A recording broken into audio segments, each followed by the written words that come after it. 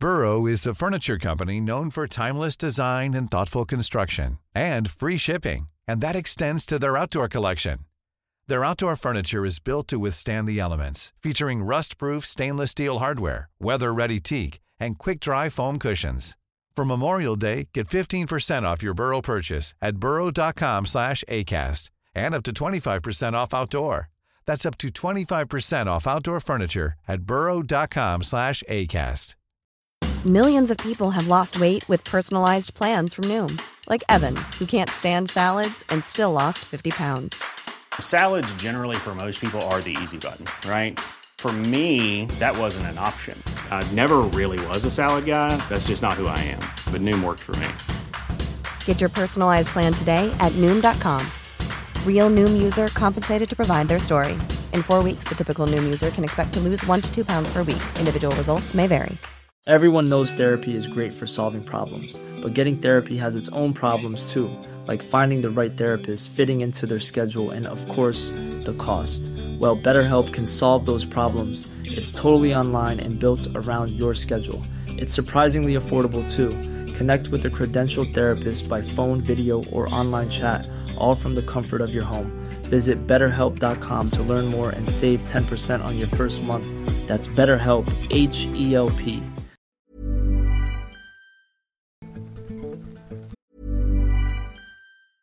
Hey, I'm Ryan Reynolds. At Mint Mobile, we like to do the opposite of what Big Wireless does. They charge you a lot, we charge you a little. So naturally, when they announced they'd be raising their prices due to inflation, we decided to deflate our prices due to not hating you. That's right. We're cutting the price of Mint Unlimited from $30 a month to just $15 a month. Give it a try at mintmobile.com/switch. $45 up front for 3 months plus taxes and fees. Promo rate for new customers for limited time. Unlimited more than 40 gigabytes per month. Slows full terms at mintmobile.com.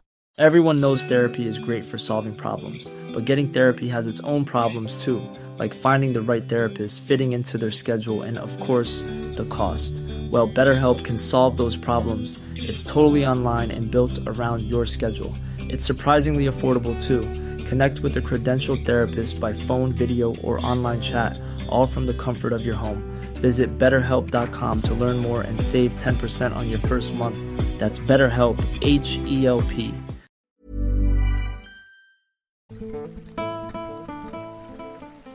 The Kansas landscape stretched before us as we rumbled down the highway in our RV, laughter echoing through the vehicle. We were a group of friends on a road trip seeking adventure and the thrill of the unknown. Little did we know that our journey would lead us to a place that defied all expectations. As the sun dipped below the horizon, casting long shadows across the plains, we stumbled upon a seemingly idyllic campground that didn't appear on any of our maps. The air was thick with an otherworldly tranquility, and the surroundings exuded a serene charm that drew us in. Excitement bubbled within us as we decided to make an impromptu stop and set up camp for the night.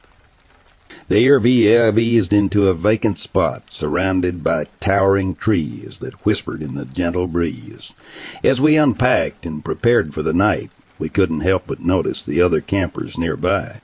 They sat around their flickering campfires, but something was off. Strangely silent, never making eye contact, like ghostly apparitions lingering in the shadows. Unsettled but intrigued, we decided to explore the campground, attempting to strike up conversations with our mysterious neighbors. However, our attempts were met with eerie silence, and their humanoid forms seemed frozen in an unnatural stillness. The air grew heavy with a sense of foreboding as we realized something wasn't right. Determined to unravel the mystery, we tried to contact the local populace.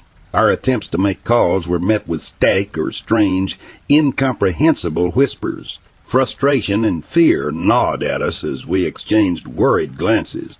It was then that we noticed something deeply unsettling about the inhabitants of this phantom campground. They were not human. As the truth dawned upon us, a cold shiver ran down our spines. The humanoid figures around us were like reptiles in disguise, their eyes cold and unblinking. Panic set in as we grasped the gravity of the situation. Without a word, we turned towards the RV and ran, our footsteps echoing through the eerily silent campground. Back at the safety of our RV, hearts pounding, we locked the doors and peered through the windows. The realization that we were not alone, that something beyond our understanding lurked in the shadows, sent a chill through our veins. We struggled to comprehend the bizarre encounter, the reptilian figures etched into our memories. Fear compelled us to put pedal to the metal, the RV roaring to life as we sped away from that surreal campground. The highway blurred beneath us as we left the phantom place behind. Safe distance did little to ease our terror, and silence settled within the RV as we grappled with the inexplicable. As the miles stretched between us and that mysterious spot in Kansas, we exchanged haunted glances. The truth behind the phantom campground remained elusive, leaving us with an inexplicable fear that clung to our hearts. We couldn't explain what had happened, only that we had narrowly escaped a place where the line between reality and the unknown blurred in the most chilling of ways.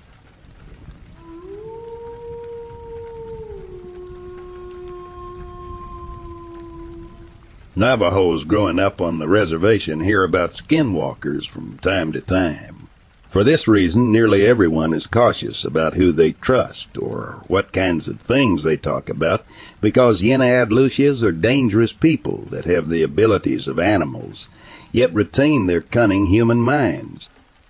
My mother has many tales to tell of Yenayad Lucias, skinwalkers. She tells us because she wants us to be aware that there are people out there that may want to hurt us or play with our minds. She sometimes tells it to assure me that there is a God, and He watches over everyone, even little Navajo children. This true story, which happened in the 1960s, is one of them.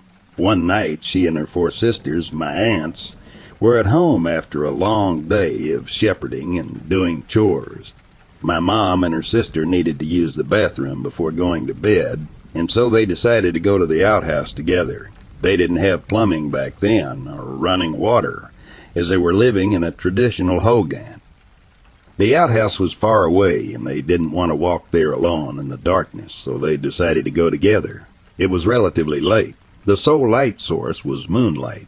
As the two finally neared the outhouse, they thought they heard some faint sounds like that of whistling. It was bird-like, but whoever was whistling was following them and was circling the area. They clung to each other, chilled by the sound, and continued on. Oddly enough, the outhouse door was open. Usually, when people use the outhouse, they always latch or wire the door shut. As they came close enough to the outhouse, they saw a large black thing sitting inside. Though they couldn't see its features, they could make out that it was human in nature. Terrified, they screamed in horror and ran back to the hogan as fast as their legs could carry them. They could hear someone chasing them from behind, and that it was gaining on them. As soon as they reached the hogan, they dashed in and slammed the door. They hurriedly told their other sisters what happened, and they sat in silence, waiting for something to happen. The hogan door wasn't secure. It was only an old, worn-down door with no knob. It had a rickety latch nailed to the inside of the door to keep it closed. Nothing was barring the smoke hole where the chimney rose out. It was open to the air, and you could see the night sky. The person outside began banging on the walls, making all 5 of them huddle in the middle of the room near the stove. There were heavy objects being thrown now, and a lot of noise. Soon they heard it climb onto the roof. Whoever it was walking back and forth, and every now and then it would peer through the smoke hole at them, its face hidden by darkness. There were adults present, but being a rather rude foster family with kids of their own, they lived in another hogan some distance away. Though they tried calling out to them, they became angry and didn't answer. Finally, in pure desperation, my mom's 3 older sisters, being raised Catholic in boarding school, told her and her younger sister to get down on their knees. They began praying to God for protection. One of them had acquired holy water from the church, and she sprinkled it near the door. All night the skinwalker would circle the hogan, pound on the door, and make that whistling noise, but even though the hogan was improperly secured, that skinwalker never got to break in and hurt them. My mom never found out who tried to hurt them that night. Medicine men can hold a chant for you to see who tried to hurt you, but this was never carried out. Looking back on it now, my mom says that nobody was protecting them that night. Nobody but Heavenly Father, and that he kept them safe from harm's way. The Unheimliches would bother them off and on, but not once were they harmed.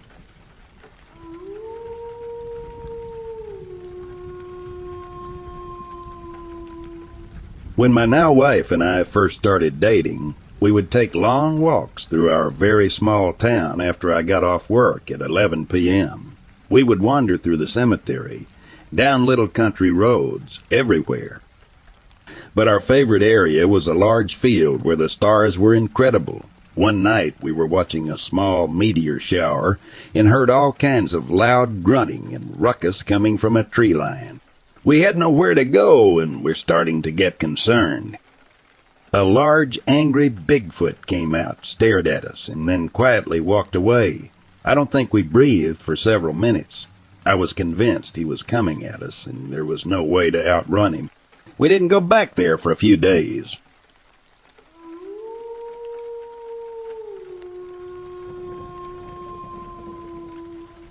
I drove to a park to go hiking at night in the mountains. So safe, I know. And I hadn't even turned off my car, and I already feel like I'm being watched. There weren't any cars around, so I thought maybe it was just me being paranoid for some reason. But for some reason, I look to my right, and I see this weird-looking humanoid shape on top of the little bump hill, about 50 feet away. At first, I thought it was a weirdly shaped tree, until I saw the arms move, no wind at all. So now I know there's a person staring at my car, trying not to move for what I assume is for me to get out of my car and leave to a more secluded area, as we were next to the road. Of course I left. I don't go hiking at night in that particular park anymore.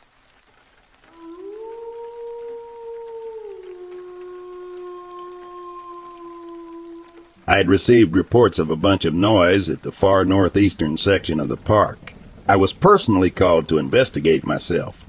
I brought it to the ranger in charge at the time, and he agreed it would be a good idea for me to go out there during patrols.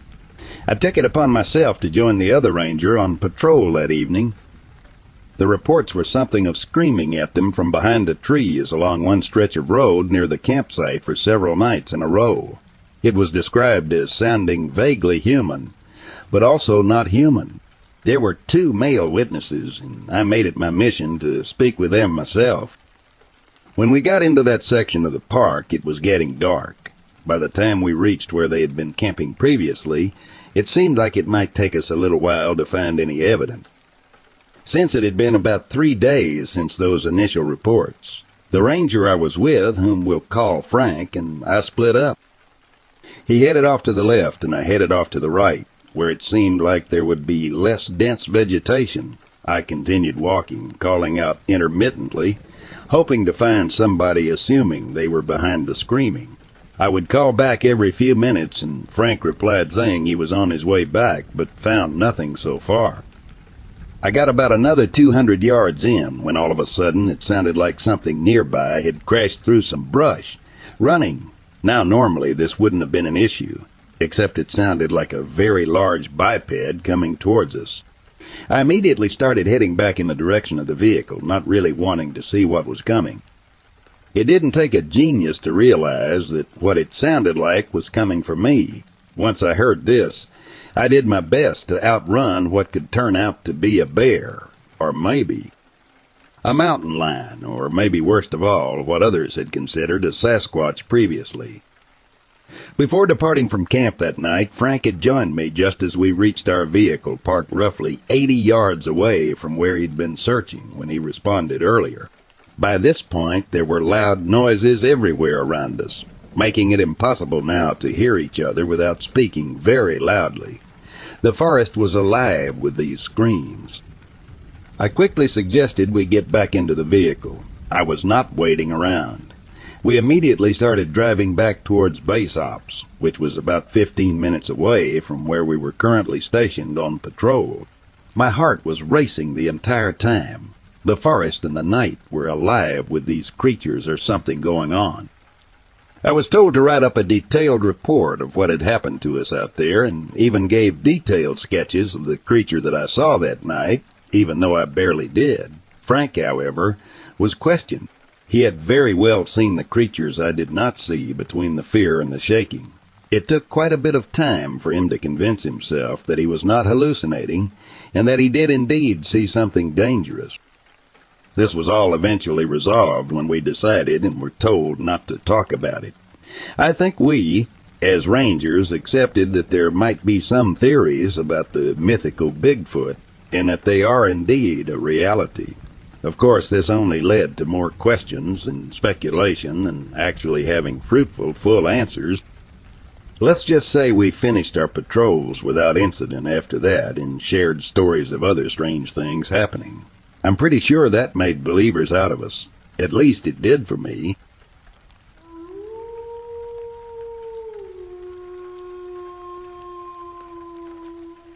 In 1989, I was a U.S. Marine stationed at Camp Pendleton in Southern California as a platoon guide for Company B, 1st Battalion, 5th Marines. I lived on the base in Oceanside. I was a corporal, and being a second lieutenant meant it was impossible for me to have a roommate due to space limitations. My chief brought it up with me that I could live with him and his wife off the base if he wanted to. We were pretty close, so he offered it. It was here that the encounter really begins. I'll start with the first one. Living with the chief and his wife wasn't so bad at first, but where they lived, we started to get, how do I say, nightly visits by these things. It started by hearing them just outside the window at night. I would hear heavy footfalls, branches breaking, lots of leaves crunching around. They would always be right over my window. I would just lay there, staring at the closed curtains, praying that whatever it was would just go away. I would always fall asleep before they did every night. It was the same thing, except one night I woke up to them just outside the window, breathing heavily on the glass while watching me. Drool and saliva all over the window. I'm not gonna lie, this was downright terrifying. I was a Marine, for God's sakes. I'm supposed to be able to protect myself. After that night, it was as if they knew I'd seen them. They would come every night, but always to the front portion of the property where we had the largest windows and viewing portion of the front property. It's like these things wanted to be seen. I can never go back to sleep after that, so I would just stay up and wait for them to leave. These encounters continued on for several weeks. I had my other best friend, whom I'll call C. He was invited over to spend the night as well. It was around 2 when these things approached. I heard the usual noises outside the window, but this time it sounded like more than one. I would see shadows pass by my bedroom window. Of course, my chief seemed totally clueless to all this and would spend his nights drunk as a skunk, passed out in front of the TV. Go figures. C is another story. He is a Marine veteran who had seen action in the Gulf War, and he knew what we were dealing with. I befriended him while on base, and we ended up meeting in the chow hall, where we became really good friends. So with all this going on, I would invite him over, and my chief did not mind. I think my chief is pretty clueless to these things going on, since he was always drunk and passed out by the time these things would show up. And after he was drunk, good luck waking him up. I would always ask C what it is we should do. He informed me that we were dealing with a very large, upright bipedal canine, and these things are alpha predators. They will kill. He had dealt with these himself while living up in Michigan for a short while. I went back to my chief and told him what was going on. He laughed it off, said I was delusional. So at this point, I'm pretty convinced that he has no idea. It was at this point that I became very suspicious of him, that he didn't know anything. I think he was living in denial. After a few weeks of this, I was gonna go live with my wife's sister up in San Diego. Now comes the best part of this experience. The first night, I didn't sleep there. I expected these things to be there right outside my window, although they never were. To say that first night at my new location was restless and sleepless is an understatement. I didn't realize in hindsight how this thing would really affect my overall sleep patterns. Anyway, I'm not sure what it was that I experienced that day, but it was something else.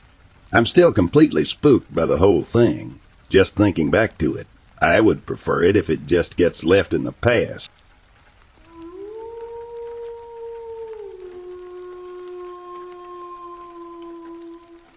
It was a warm night in Texas, and I was on my usual route as a professional trucker transporting wood logs from one town to another. The endless stretch of highway had always been a familiar sight. As I drove along the deserted highway, my headlights cutting through the darkness, I noticed two glowing lights in the distance on the road ahead. Intrigued, I thought it might be another vehicle, or maybe even a couple of deer crossing the road. I didn't think much of it at first and continued driving, expecting the lights to disappear as I got closer. However, as I approached, the lights didn't fade away. In fact, they seemed to grow brighter and more defined. My curiosity turned into a sense of unease as I realized that the glowing lights were coming from a creature standing in the middle of the road. At first glance, the creature seemed human-like, but its size was something I had never encountered before. Standing at an imposing height of 8 to 9 feet, or maybe even taller. Its eyes were the most striking feature, large and shaped like those of a cat, unlike anything I had ever seen before. The creature's entire being was so black and dark that it seemed to absorb the very light around it. As I got closer, I noticed what appeared to be a cloak covering its body, blending seamlessly with a dark toboggan-like cap that obscured most of its head. The creature was incredibly skinny, almost emaciated, and its eyes shimmered with an eerie shine. Strangely, it seemed to be standing motionless, staring straight ahead as if focused on something intently. I pulled my truck to a halt, unable to believe my eyes. I had seen my fair share of strange sights during my time on the road, but this was something entirely different. The air around me felt charged with an inexplicable energy, and a chill ran down my spine. Suddenly, as if sensing my presence, the creature turned its head toward me. It was as though it could see through the darkness and directly into my soul. Fear gripped me, and I felt a primal instinct to escape this inexplicable encounter. Without a moment's hesitation, I slammed my foot on the gas pedal, hoping to put as much distance between me and the creature as possible. My truck roared to life, and I sped away with reckless abandon, my heart pounding in my chest. The creature reacted instantly, letting out an ear-piercing shriek and breaking into a fast and unnatural sprint, chasing my truck like a nightmarish zombie from the movies. My heart raced, and the adrenaline coursed through my veins as I pushed my truck to its limits, desperate to escape the horrifying encounter behind me. I didn't dare look back. I just kept driving until the glowing lights were nothing but a fading memory. As I left that nightmarish scene behind, I couldn't help but wonder what I had just witnessed. Was it some otherworldly being, an alien, or something beyond my understanding? I had no answers, but one thing was certain. I would never return to that road again.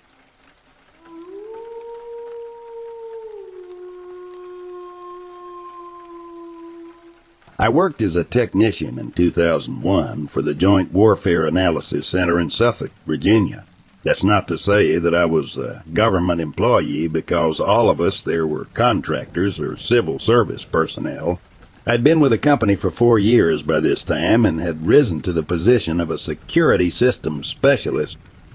My job was basically to work with a sensitive compartment information facility, a secure and sensitive room where information is handled. In the case, we were working with U.S. intelligence assets in theater during the lead, up to Operation Enduring Freedom, the invasion of Afghanistan. One of the things I saw during my time was a report generated by some assets on the ground in Afghanistan, having to do with an assimilation of alien life. I've heard all the same complaints that you people say about how the government lies for the people for nefarious purposes. Well, I'm going to divulge a little bit more to that. I was the second one in the morning, usually arriving at 7 hours after having already dropped off my son. I always came back in the door of the facility to the security checkpoint. All visitors were expected to enter through there, and it was always under video surveillance 24/7. The main door from the outside wall next to the parking lot was unlocked during my arrival, and there would be 2 workers standing guard on either side of the door. Nobody was allowed to stand at the door alone, and both members of the entry team were required to swipe their badges for the reader before the door would unlock. This is due to the things that come in this section of the building. We got things from the NSA, CIA, and military, among other things. Things that civilian eyes are never allowed to see. I think this was some kind of alien technology or biological entity the military picked up during their numerous operations over there. We received some interesting stuff during my time there, like a live alien foreign specimen of an unidentified species. Although I never saw it myself, nobody was allowed in the room when the specimen was being worked on. In the security section of our facility, there were always at least 3 technicians with access to that room. The specimen came on a military cargo flight, although they never told us which one. It was kept in a large sealed container, which had been airtight welded shut. Inside the container, there was this alien being. The military brass told us it was an alien life form, but none of us newer guys ever really saw it. The specimen was roughly 4 feet tall, humanoid with a large head. It was kind of broad across the shoulders. Nobody ever told us what type of being it was. It was just an alien conscripted by the military to be studied for battlefield applications. The one thing people did tell us about this stuff was that the brass didn't know exactly how it worked, but that we were to lock down the facility and let nobody in or out under any circumstances until they did know how it worked.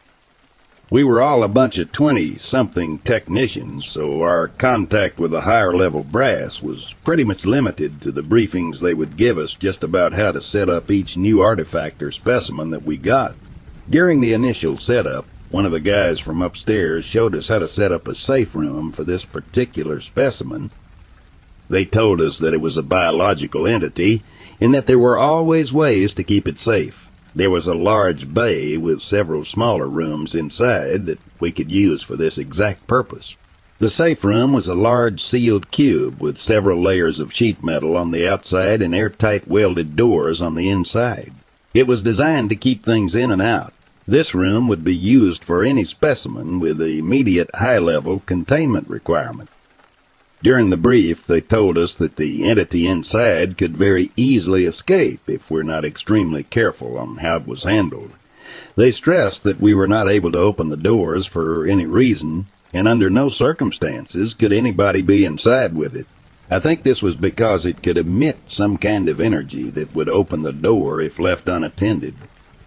They also said something about how it's programmed to escape. The way the room worked is that they would slide one of those large square biohazard suits through a chute on the outside of the door. We would then have to put on these suits, go inside with the large toolbox, and slide the inner door shut from the inside before sealing it from the inside with a large metal brace. The toolbox would be used to open a panel on the inside door and access the locking mechanism of the room. The biohazard suits were used for this because there was no way to ensure the entity could not pass through. The first time I had to go inside was with another guy named Craig. Everybody was still really new at this, and everybody was tense. Nobody knew exactly what to expect. The outside of the room was huge, maybe 20 feet wide by 30 feet long. Craig and I walked into the small antechamber, and we could see this large metal brace running horizontally across the door. The safe room itself was built like a vault with several metal walls, roughly 18 inches thick. I eased the toolbox to the chute and slid it over to Craig, who was standing near the door inside. Craig slid the inner door shut before fiddling with the locking mechanism for just a few seconds. I closed the small toolbox, opened up the panel inside to reveal a keyhole, and slid the brace into place. I closed the door before turning the key over in the lock. The room was now very, very quiet. we would receive several more live specimens of beings sent directly from the military, Pentagon, and other branches that were housed in the same complex. By the time I was done with this job, we had nearly a dozen of these rooms and an assortment of other artifacts from around the world. Most of the specimens were pretty bizarre, even for a freak like me. I saw some things that you just can't unsee. They would take everything away in the middle of the night, while we were sleeping, usually while I was still up drinking, because after seeing those things, nothing can make you sleep. This complex continued its operation until the very beginning of 2003, January, where they were moving the complex over to France. Unless you're okay with transferring, you'd have to find other means of work. I declined the invitation to go there, so I have no idea what's become of that facility. But I'm sure from what I've been told by some guys that did decide to move over there, that the facility is much larger and houses many more things. They even joke about it and call it the little house due to some of the specimens they have over there. I have kids and family, so I can't really talk about all the specimens I saw, just in case I ever get threatened or my family gets threatened. Sorry, these memories of working there still stand out to me as some of the craziest times.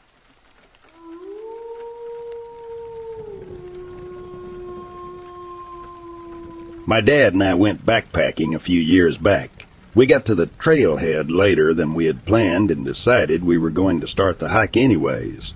4 hours later, the sun is going down and we still had over an hour left till we got to a suitable site to drop down. We're now hiking in the dark with our headlamps when we hear a low growl 20 or so feet off the trail from us. Then we heard something large moving through the underbrush and trees. We both looked at each other and basically ran up the trail as best we could in the dark on a rocky hill. It was 15 minutes before we stopped to catch our breaths. Never saw it, but hearing it so close by gave me a shot of primal fear that I didn't know I had.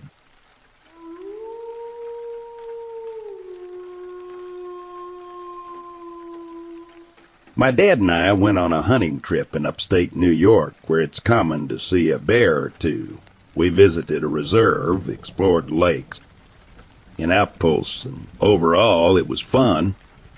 However, while in one of the towers, we spotted a furry thing about 200 yards away in the trees and bushes. Hunters aren't allowed to shoot off the outpost, so we didn't think much of it at the time. Later, when we set up camp, we heard footsteps around the tent.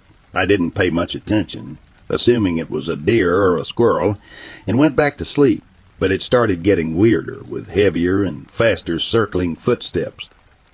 I woke my dad, and we both went outside in our boxers with our guns. However, we couldn't see anything, and the noise stopped. Thinking I was going mental, I apologized to my dad, and we went back to bed. The next day, as we continued our journey, I couldn't shake the feeling of being watched. I felt unsettled, but my dad didn't notice anything off. We set up camp again and saw the hairy thing once more. We watched it for a while until it disappeared, and we went to bed. But an hour or two later, we heard something different, heavier, faster footsteps that sounded like multiple beings. Panic set in, and I woke my dad up. We both grabbed our guns, and my dad went outside, shining his flashlight and yelling to scare off whatever was there. Planning for your next trip? Elevate your travel style with Quince. Quince has all the jet-setting essentials you'll want for your next getaway, like European linen, premium luggage options, buttery soft Italian leather bags, and so much more. And is all priced at 50 to 80% less than similar brands. Plus, Quince only works with factories that use safe and ethical manufacturing practices. Pack your bags with high-quality essentials you'll be wearing for vacations to come with Quince. Go to quince.com/pack for free shipping and 365-day returns. Terrified and had tears in my eyes. We decided to leave immediately, packed up the tent, and started our hike back to the truck. During the hike, we heard knocking sounds all around us, making us even more anxious. We half jogged towards the truck, but my dad couldn't run due to a knee injury. At this point, I was on high alert, ready for anything with my gun in hand, fueled by adrenaline. As soon as we saw the truck, a blood-curdling scream pierced the air, making us run even faster. We drove to the nearest ranger outpost and reported the incident. The rangers mentioned similar reports, and my dad briefly described what he saw. A 7-8 feet tall creature with a human face and a hairy body. He said there were 4 of them, but he doesn't like to talk about it often. Sorry for the long story.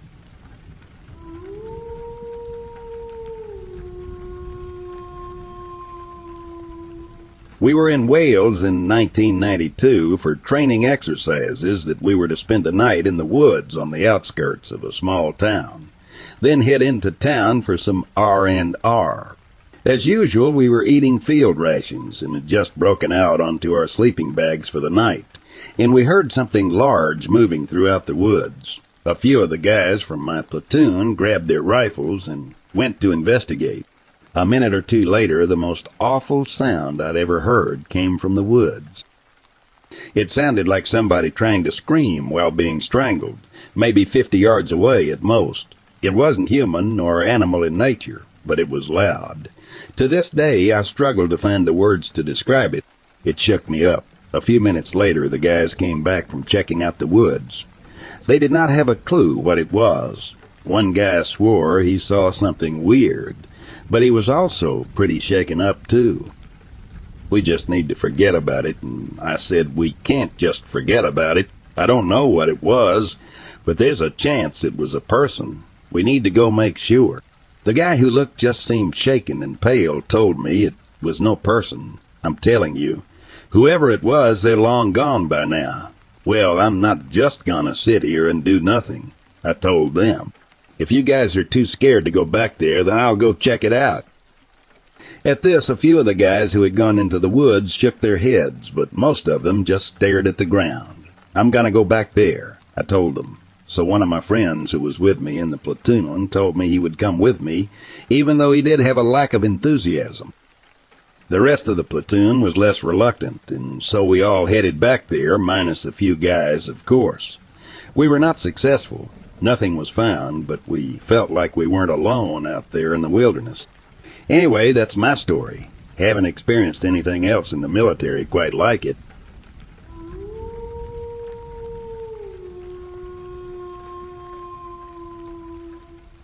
I've been a ranger for a while now. I've seen a lot of crazy things, and most of it's classified, and I can't talk about it. I'll tell you about one, though. I was driving my patrol car down the highway, and I received a call over the radio that really freaked me out. They had reported that somebody had said their friends were being attacked by something at one of the campsites. I drove over as fast as possible to see what was happening. When I arrived, I saw several cars parked around the campsite, where everybody seemed very nervous about everything. The people who were supposed to be camping here weren't anywhere to be found, but they had left behind all their belongings, so it did not seem like they packed up and went home for anything like that. A couple of them were huddled together. They informed me that something very large had attacked them while they were sleeping, and it must have taken one of their friends away. I kept my gun close on me, looking around for anything suspicious. I noticed some very large footprints on the ground, along with some bloodstains leading into the woods. The footprints belonged to what many people call Bigfoot, even though it's not like any Bigfoot I've ever seen. It was one of the really big ones. It couldn't have possibly been a bear. I didn't see any of the claw marks or teeth marks anywhere, but, more importantly, just the massive size of the footprints alone were startling. I got the call on the radio for backup, but nobody was answering me. I thought maybe they were busy with something else that must have been preventing them from helping.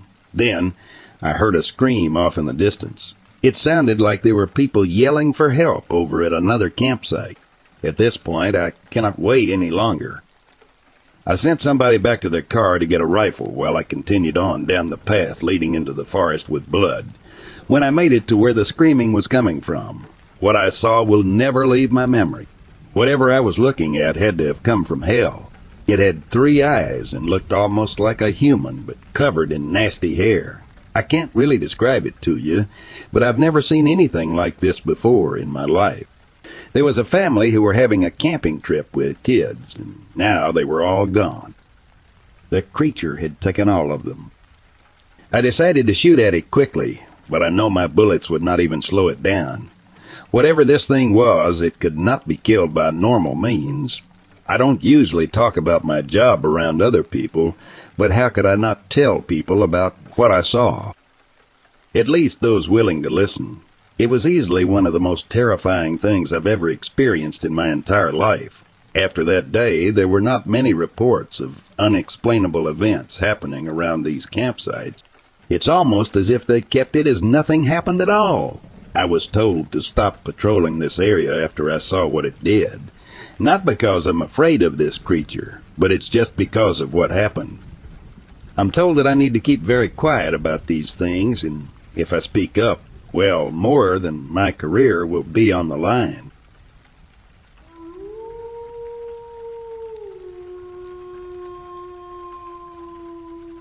My husband, myself, and our 11-month-old baby were spending the weekend at the Oregon coast. We stayed one night and on the second day decided to just watch the sunset and head back home to Hood River after we ate dinner.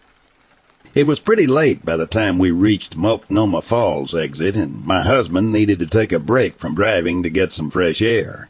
We pulled into the parking lot and there were no other cars at all. We parked our vehicle at the west end of the lower parking lot. Our baby was sleeping in the back seat, and he and I got out of the vehicle to stretch our legs and get some air. It was a pleasantly warm evening and very clear out. Just a few minutes had passed when all of a sudden we heard noise coming from the east end of the lot. We both looked and saw a very large, tall creature coming out of the tunnel where, during the day, people are walking in and out of constantly. It had to duck down to come through and seemed a bit irritated to have to do so. It came out of the tunnel and stood up tall, pivoting to the west, and headed our direction. During this entire ordeal, my husband, now ex, and I never spoke a word. Our voices fell silent as we both watched this thing head our way. As it came closer, my mind tried to decide what it was. It clearly was not a human, too tall to be that. It was not a bear, as its arms were long and actually hung to around its knees at a full stand. It was not a gorilla, as it walked like a human and was too big to be a gorilla. Process of elimination led me to the only logical conclusion. It was Bigfoot. Without a doubt, it was dead silent. You could have heard a pin drop. Wouldn't rational people jump into their vehicle where their precious child was sleeping and take the hell off? Well, to this day, I can't explain the fact that we both seemed frozen on our feet and could not move or speak. At this time, I recall, there was no fear. Absolutely none. Anyway, it approached, and as it walked by us, about 20 feet from where we stood, it stopped for just a moment, acknowledged us by turning its head to look, and made a sound, and a slightly irritated wave of its right arm.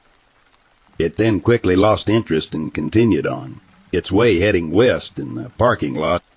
We watched in silence as this huge and obviously dark and hairy creature walked up to a cement wall, firmly planted its hands on the wall, and oh so quickly swept its feet and legs right on through, as it vanished into the dense forest beyond. Then it was gone. This entire incident lasted only minutes, I'm sure, but living it seemed to be in slow motion. Once the creature hopped the wall, my husband and I finally looked at each other wide-eyed.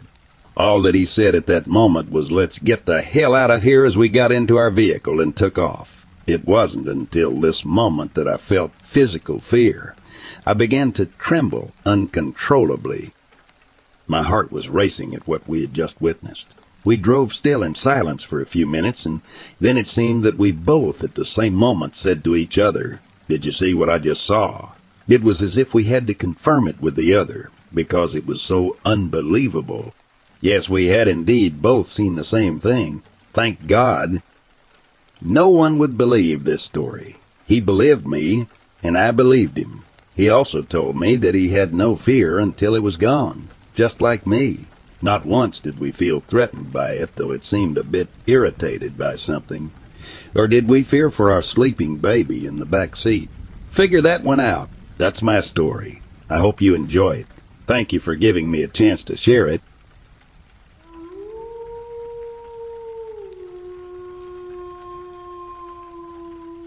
When I was attending a university about 7 years ago, I found myself in a situation that would forever change how I conducted myself outdoors.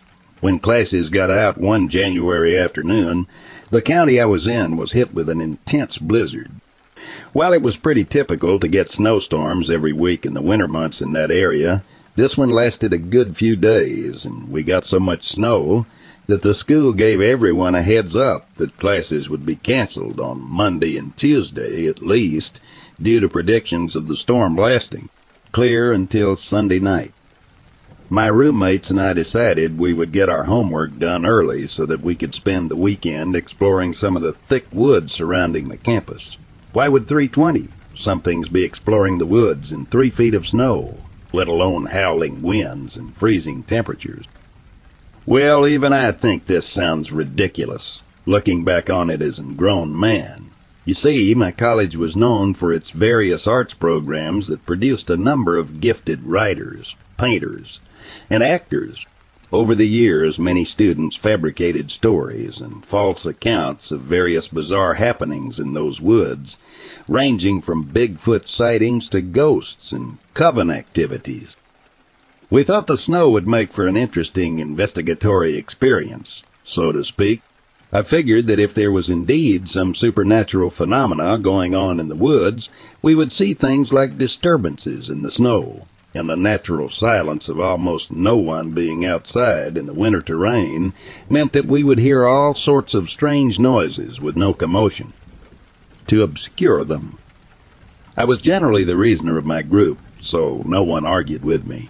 We packed some basic supplies into one of my hiking packs and left just a few minutes shy of noon. Long story short, we accessed the woods from a little-known entrance about 50 meters from the parking lot behind the liberal arts lecture building and hiked about 2 kilometers into the woods. The scenery was stunningly gorgeous, with the evergreen pines and invasive maple trees saturated with white dusting and snow covering every inch of the forest floor, sometimes high enough to completely conceal the underlying shrubbery. Despite this, the area was rather unspectacular, with only the odd squirrel hopping about in complete silence. Eventually, we decided to hike down to a shallow stream that students referred to as Flinger Creek, so nicknamed for the many students and local residents who would fly fish for brook trout in it during the spring months. There were lots of large rocks along the bank, so we thought we would, roll a couple Northwest Delights and chill there for a bit. Well, we spread an old sheet full of holes and awkward stains on the ground and took our seats, joking about our butts being soaked with freezing snow, water and even colder stones digging into our nethers, as we tried to keep our hands from trembling as we rolled our smokes.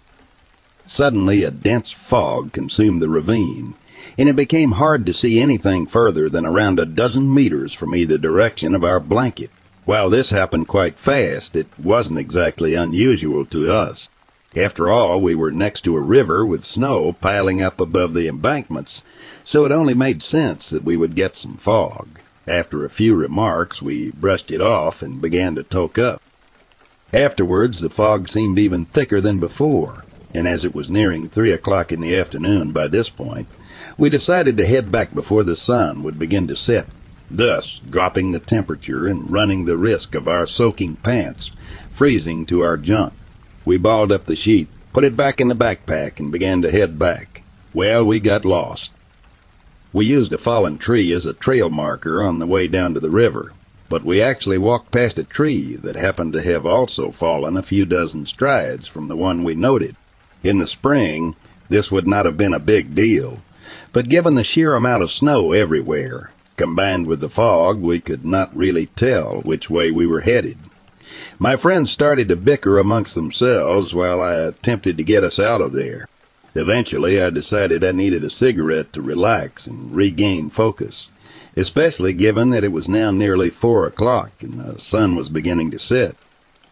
I stepped under a tree, and upon sparking my Zippo, I noticed that the tree I was under had a bunch of weird hieroglyphs and runes carved into its bark.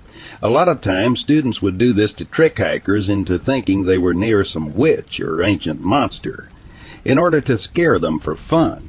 I didn't really pay much mind to this, until I heard some footsteps picking up from all around the tree.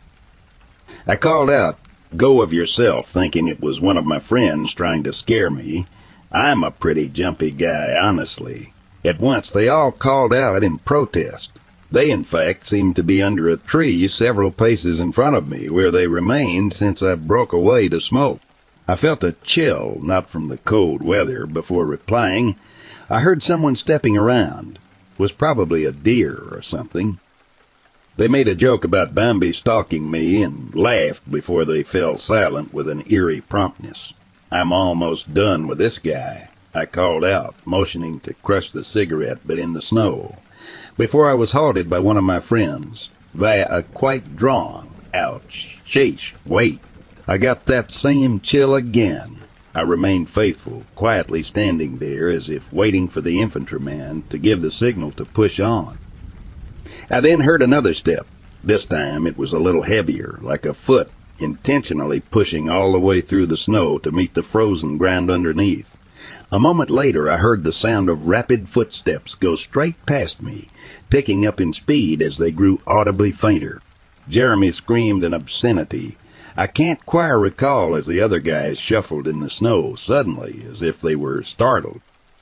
Bear in mind I could not see them from where I was, but I sprinted ahead, whether in diligence or stupidity I cannot remember, until I tripped over one of them, who was on all fours, struggling to get up. "What on earth?" I shouted as my comrades shuffled around and got their bearings. I could now see them clearly, and I almost laughed at the sight of powder snow all over their bodies, looking as if they got 86th from a trashy club in. 1986. They were all fumbling their words, which didn't seem to improve, even as all of us returned to upright positions. Then Ron, arguably the most confident and bravest of us, straightened his glasses, sighed, and spoke. "I don't know what it was, but something big walked right in your direction." "Well, what did it look like?" I muttered. "Hell if I know. I could barely see the spark of your cancer, stick in this fog. All I could tell was that it was dark, colored, almost like a shadow, and that it was taller than us." He waved his hand frantically over his head, as if to remind me that he was indeed the tallest of us, and he was at least 6 feet, and was moving your way. It was nuts. I immediately approached this from my usual philosophical perspective. It was probably a moose. We're not supposed to get them this early in the year down here, but hey, my uncle told me about a grizzly bear on his property last summer, and he lives supposedly 200 miles away from grizzly territory. Everyone groaned and sighed in silent agreement that this was probably some big animal, startled by our sudden screaming. At any rate, it was long gone, and we decided to use a compass app on my Android to get to some road that we could then follow back to campus. After about a half hour of walking in the opposite direction, we wound up just to the left of where we entered the woods. We shouted in celebration before heading back to our dorm. Later that night, just shy of midnight, I stepped out of the residence hall to have another smoke. My joints were a little stiff, so I decided to take a stroll. Like a unsung hero revisiting an old battleground, I walked back to the trailhead we took earlier, looking down it as the shadowy path now looked to be the throat of some great animal, descending into nothingness as in an almost graceful void. I sighed and turned around to head back. My heart skipped a beat, and I was speechless. I could not move or scream, only inhaled sharply as I witnessed the most terrifying thing I had ever seen. Towering in front of me, at least 10 feet tall, was a being as dark as oil, with a long and twisting neck extending upward and then curling back down in a supernatural arc, cradling a small oblong skull with a wide, gaping mouth. Bearing a bottom row of flat teeth and a strange, bony appendage just below what appeared to be a blunted nose, pushed into its face, and two beady yet bright silver eyes spaced far apart and sitting on either side of that skull. I could make out no further features of this thing, only that right in the center of its awful, somewhat feathery torso, which seemed surreal and featureless. It held a head bearing a stark resemblance to mine, close to its chest, if it had one. My eyes slowly rolled up to meet this thing's before I fell to the ground, laughing maniacally as snow swirled around us.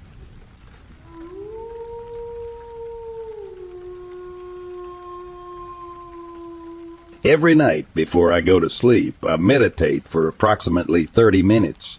I do this to get into a clear and positive space before dozing off. So as every night before, I started my meditation, and it was pretty uneventful for the most time. I would actually say that it has been the calmest I have felt in quite some time even.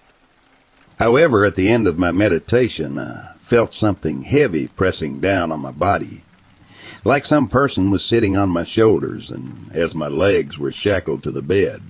Although it did feel weird, I didn't think too much of it until my body was asleep already, which usually happens before my mind goes blank as well. This time around my mind did not go blank, though. In my pure calmness, yet uncomfortable feeling of being pushed down, a huge dark entity with an enormous mouth entered my thoughts. It scared me a bit, but I stayed mindful. The entity came closer, where eventually it swallowed me with ease. Inside the entity's mouth it was pitch black until a door appeared in the distance. My spiritual side got curious, and without any conscious thought I walked towards it. I opened the door and got sucked into a fiery red cave where one man was sitting. This man introduced himself as the man that makes deals for a living. Without further introduction, he told me he had a deal for me that I couldn't refuse. He would let my wildest financial, sexual, and goal-oriented dreams come true. In exchange my place for the throne, he continued that I was to take the deal. No further harm would come to me. Yet if I didn't, he would spook my mind until eternity. Without having said a word myself, he showed me the exit and claimed that he will reappear once more when the time has come. I exited the cave back into the dark. There the entity moved me out of his mouth and disappeared from my thoughts. Ever since this encounter, I have been pondering if I had an encounter with a devil of sorts, or if this was a higher spiritual being trying to warn me. Although the memory of it scares me, it does not make me panic. On the contrary, it brings me peace. But one thing is for sure. I don't know what to make of this situation, and am looking for any advice on this, or someone who experienced the same things as me.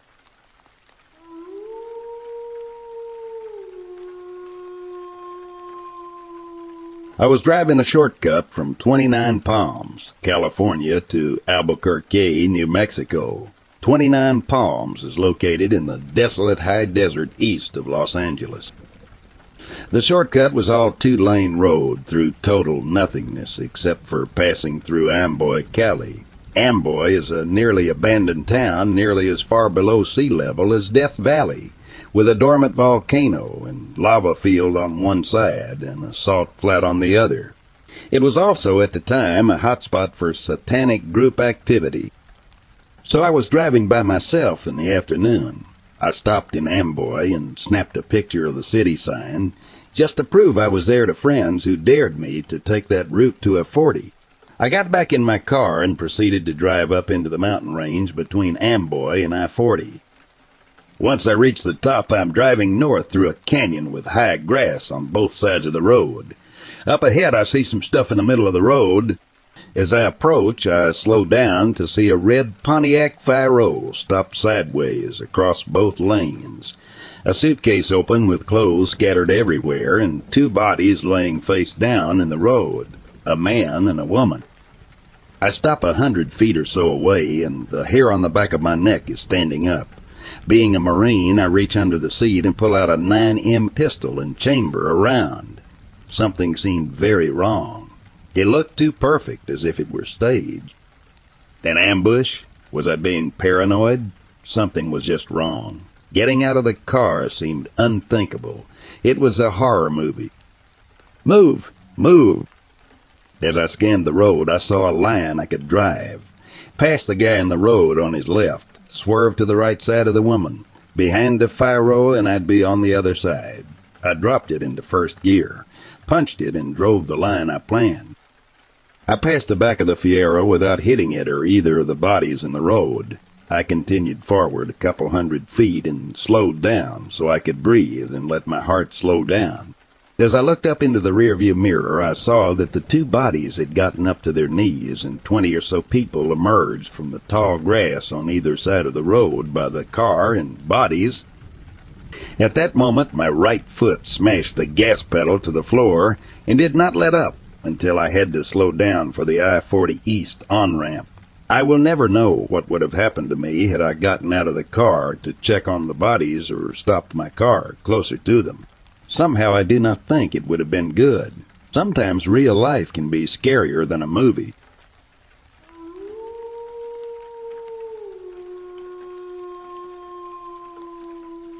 The legends of Whispering Hollow, a small wood area in Yosemite, had always intrigued me, but I never truly believed in cryptids or similar creatures. Yet the stories persisted, whispered among the park's visitors, and shared around campfires. A creature simply known as the Beast was said to roam the deepest and most treacherous areas of the park, a shadowy figure that struck fear into the hearts of anyone who dared to venture too close. As a seasoned park ranger, I was used to encountering wildlife and handling challenging situations.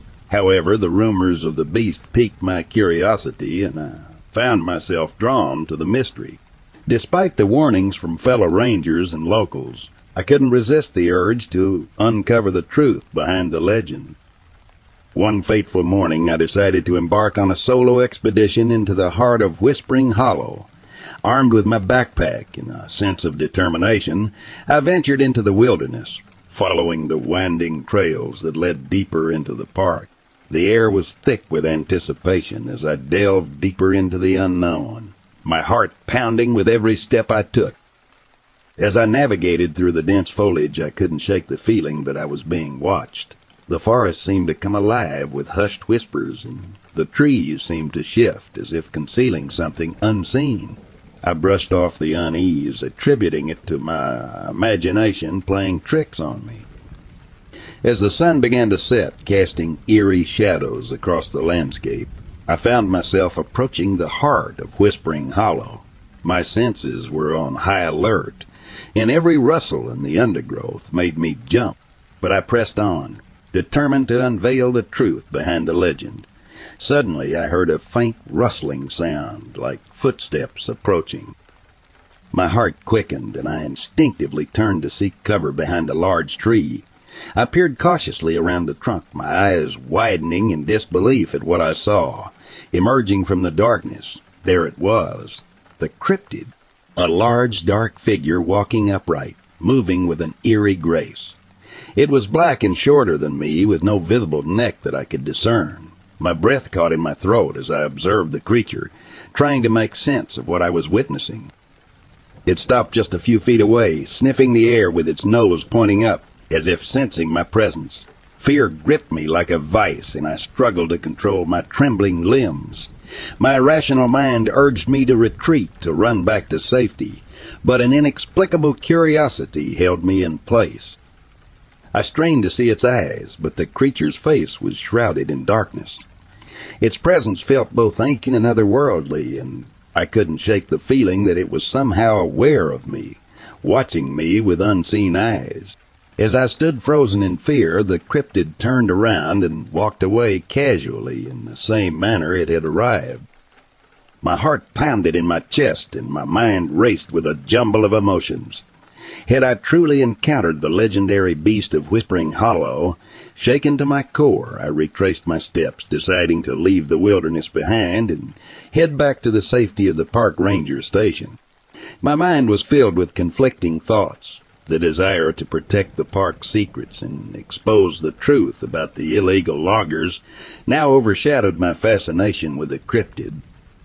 In the days that followed, I dedicated myself to uncovering the illegal logging operations and exposing the true villains behind the legend of the beast. As I gathered evidence, I realized that the loggers had fabricated the myth to scare people away and cover up their destructive activities within the park. With unwavering determination, I brought the evidence to the authorities, and a series of arrests followed. The illegal logging operations were shut down, and the park was finally safe from their grasp. Though I managed to protect the park from the true threat, I could never forget that chilling encounter with the cryptid. As the years passed, the memory remained etched in my mind, a reminder of the mysteries that lurked within the wilderness.